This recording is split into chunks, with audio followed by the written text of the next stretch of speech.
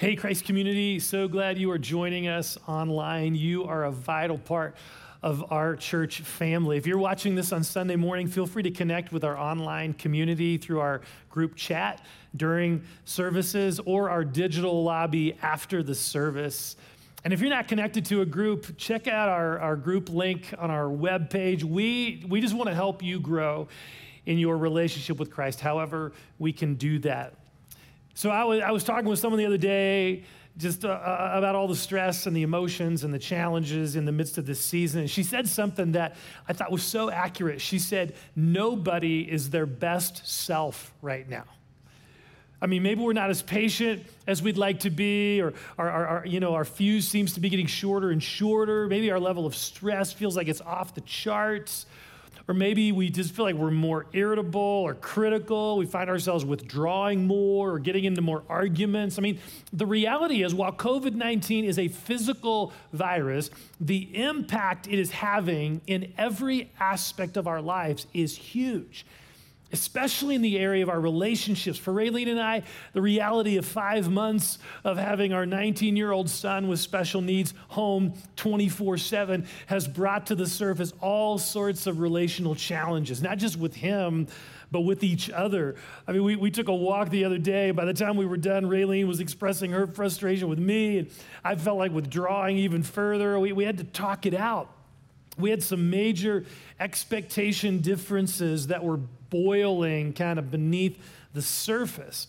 Now, here's the good news. The relational stress that COVID has surfaced is actually an incredible opportunity for us to strengthen and improve our relationships. I mean, God cares about our relationships. He wants us to experience healthy, whole relationships, which is why so much of the Bible talks about relationships, including the passage that we're looking at today. If you have your Bible or Bible app, feel free to turn to the book of Philippians, chapter 2, verses 1 through 4. We're going verse by verse through this amazing book of Philippians, where Paul is writing this letter to a church in the city of Philippi, a church that he absolutely adored, a church that seemed pretty healthy, but they did have one pressing problem, and it was in the area of relationships. Later in chapter 4, Paul calls out a specific relational conflict. Look at this, verses 2 and 3.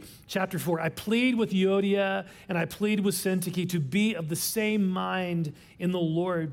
Yes, and I ask you, my true companion, help these women since they have contended at my side in the cause of the gospel. There is some significant conflict going on in this church, and Paul is very concerned about it. So in chapter 2, he begins to address this area of relationships where we all could use some help, right?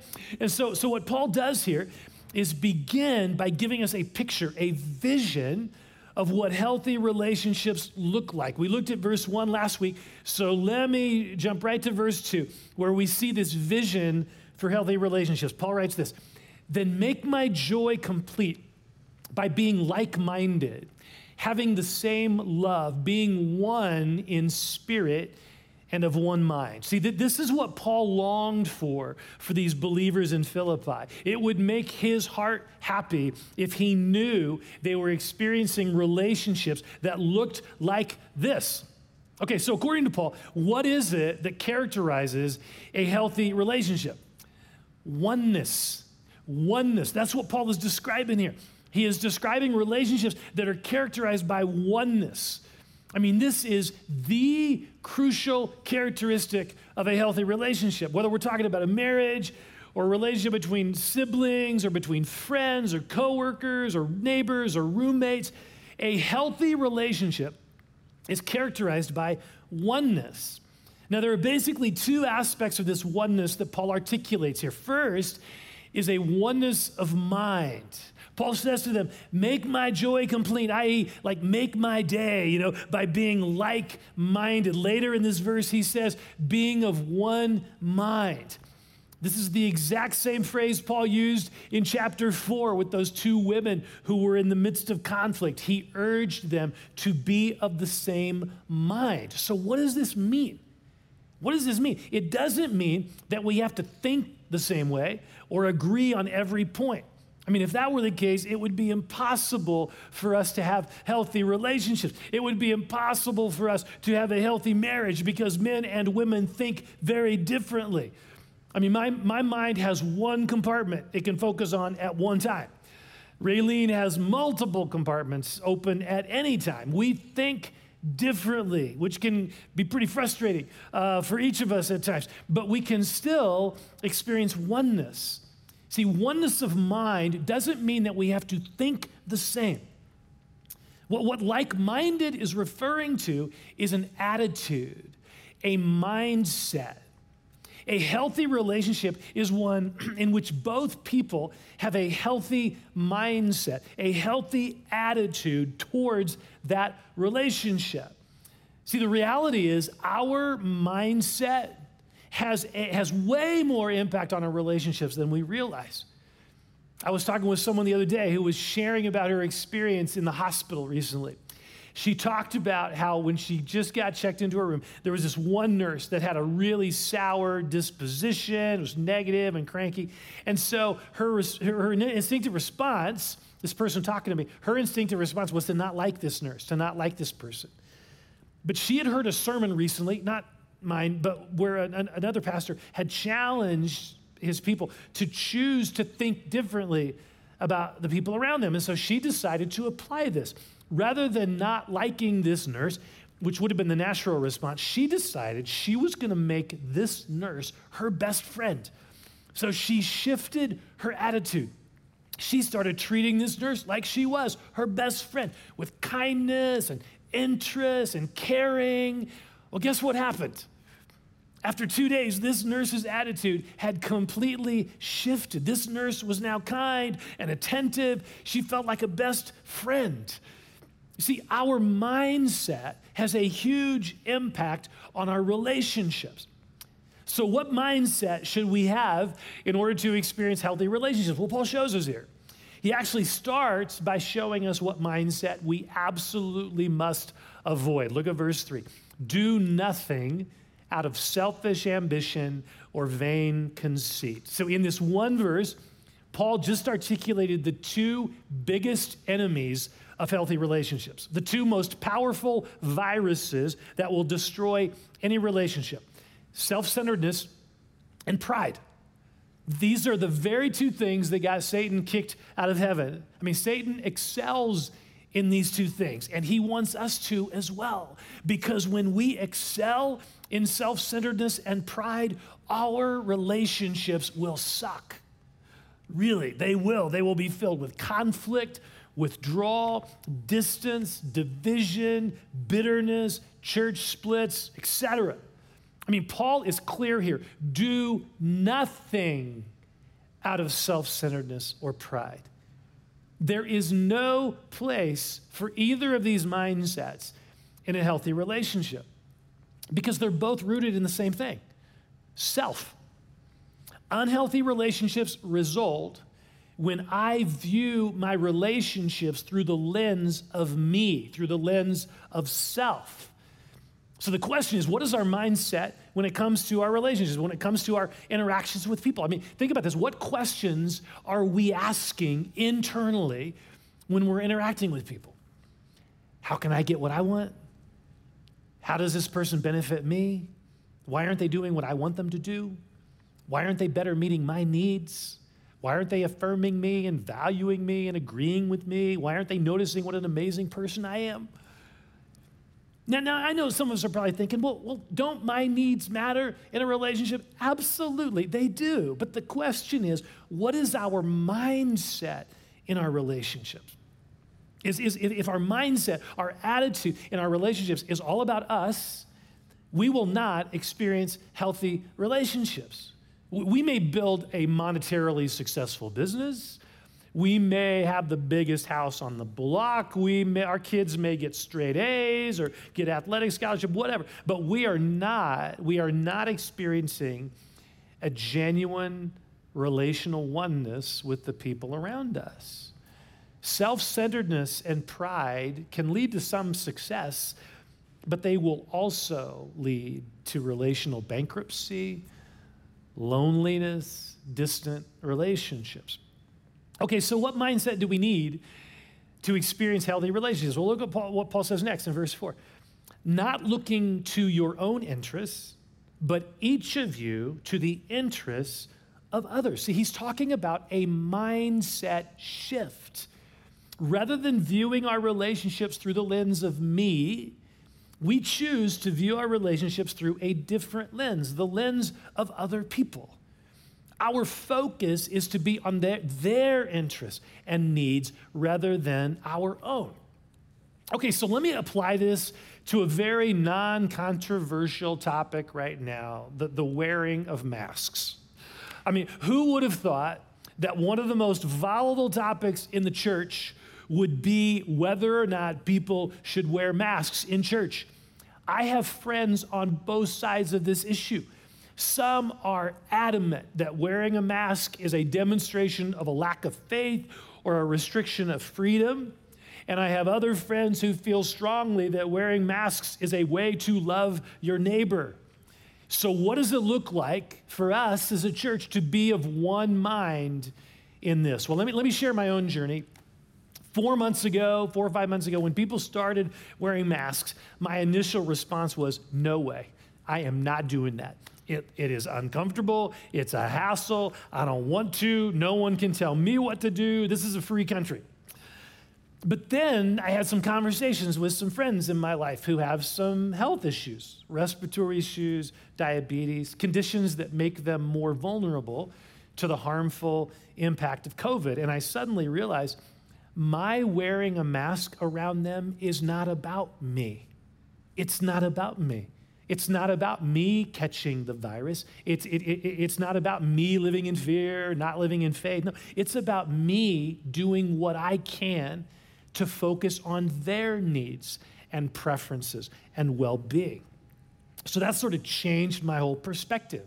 I still don't like wearing masks, but I understand why they're required indoors now. I understand why. And that it's an opportunity for me to put the preference of others above my own preferences. Okay, but I noticed something else happening more recently in my mask journey. I started to get frustrated with people who refused to wear masks in public places. I started to make judgments in my mind about them being selfish and unloving. And then I realized, hold it. I'm not being very loving towards these people who see this differently than I do. So I had to repent of my sin. And it struck me how whatever side we're on regarding this issue, we all need to apply this scripture here in Philippians to have a mindset of other-centeredness. For the one side, to not judge Christians who wear masks as not having faith, and for the other side, to not judge people who don't wear masks as being unloving. See, we both need to view each other through the mindset of Christ, who commands us to not look out for our own interests, but also the interests of others. So in Romans 14, there was a very similar controversy going on in the church. And it was about whether or not you should eat meat sacrificed to idols. So there were some people, some Christians on one side of this issue, who felt really strongly that it was an issue of faith, and you didn't have enough faith if you ate, you didn't eat meat like that. And the other side was accusing that side of being unspiritual. And so what does Paul tell them? Stop judging each other and instead accept each other. In fact, at one point he says, do not destroy the work of God for the sake of food. And I just want to say to us, do not destroy the work of God for the sake of masks.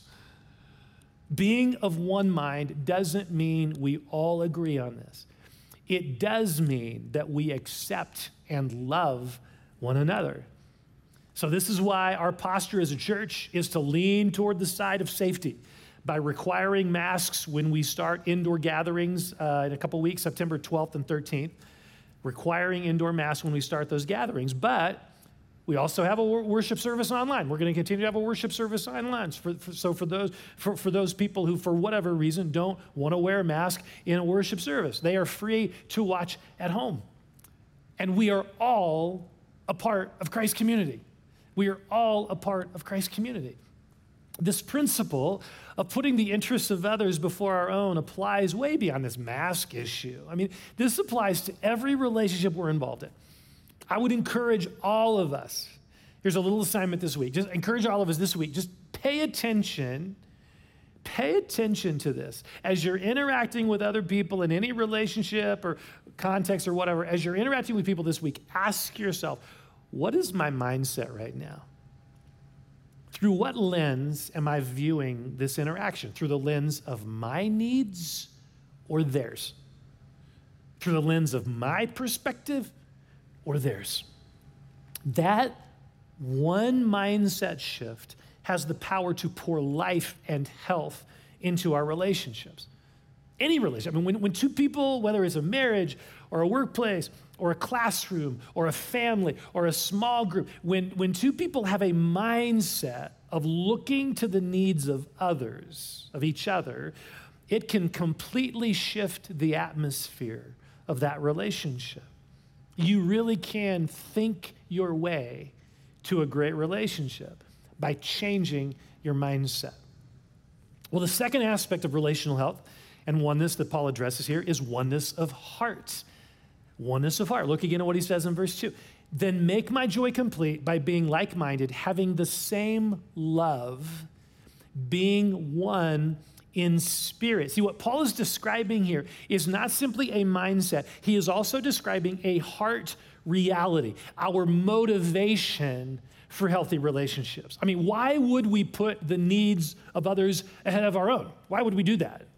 Well, for one reason, love. Love. He says here in verse 2, having the same love. This word love here is the word agape, the Greek word agape, which, as we saw last week in verse 1, speaks of God's decision to love us unconditionally.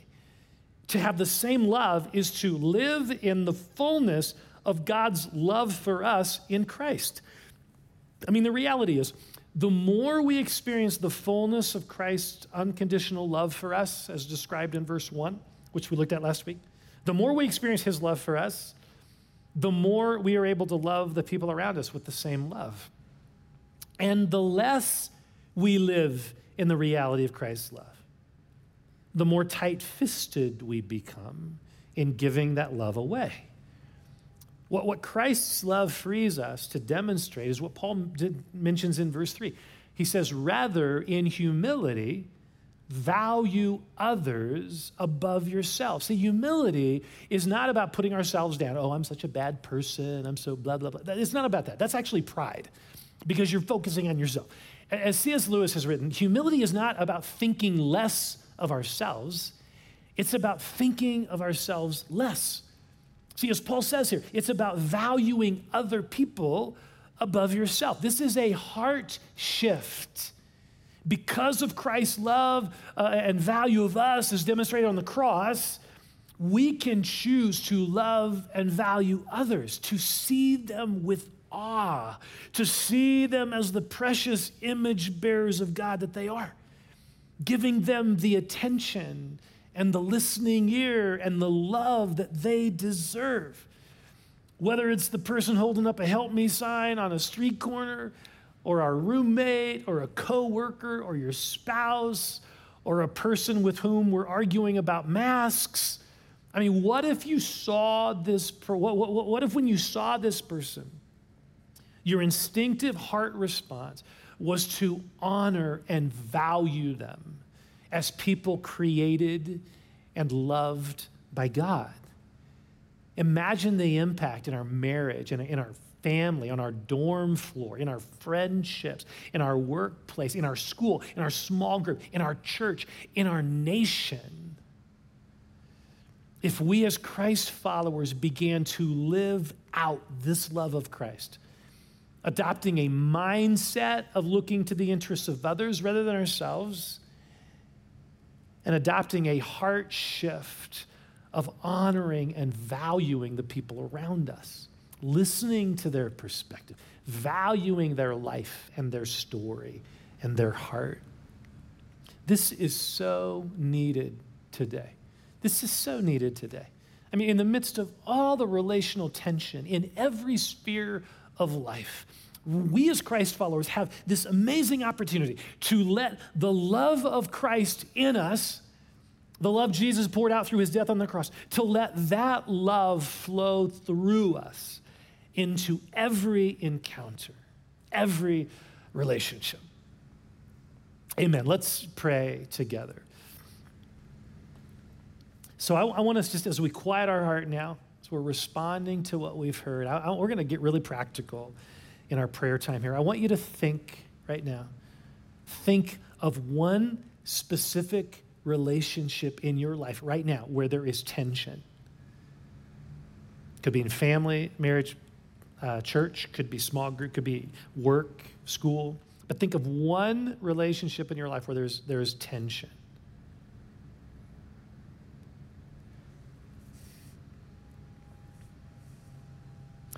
Okay, now that you've got that relationship in your mind, what would it look like in that relationship for you to follow Christ in humility? So first of all, let's just take a moment and let's ask Jesus. I want you to ask Jesus to help you see this person the way he does, to value this person the way he does. So Jesus, how do you see this person?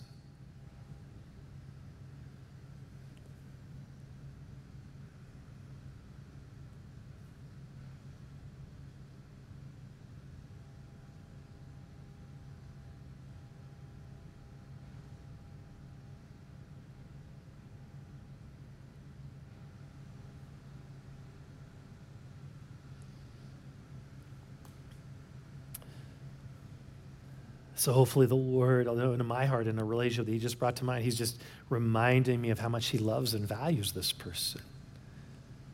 So God, we pray for a heart shift towards these people. We were just praying about a heart shift in the way we value and honor them.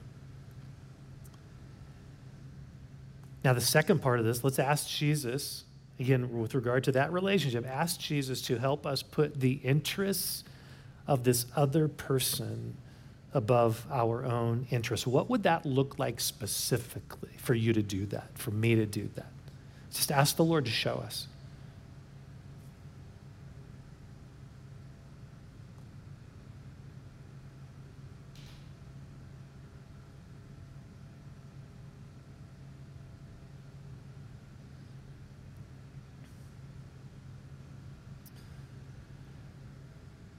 So now ask him for the strength and the courage and the capacity, the ability to love, to do this, to actually put the interests of this person before your own.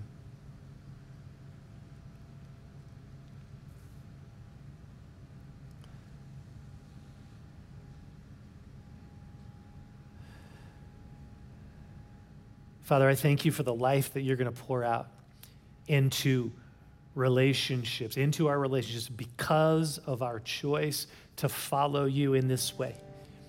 And so I want to pray right now for healing and reconciliation of damaged relationships. I pray for strengthening of marriages right now and small groups and friendships and work relationships and roommates. We just pray for you to pour life into all these relationships right now. As we follow you, as we open our heart afresh to your love and we love other people, we let that love flow through us, changing the way our heart towards people and our mindset towards people. So do an amazing thing in our relationships, we pray.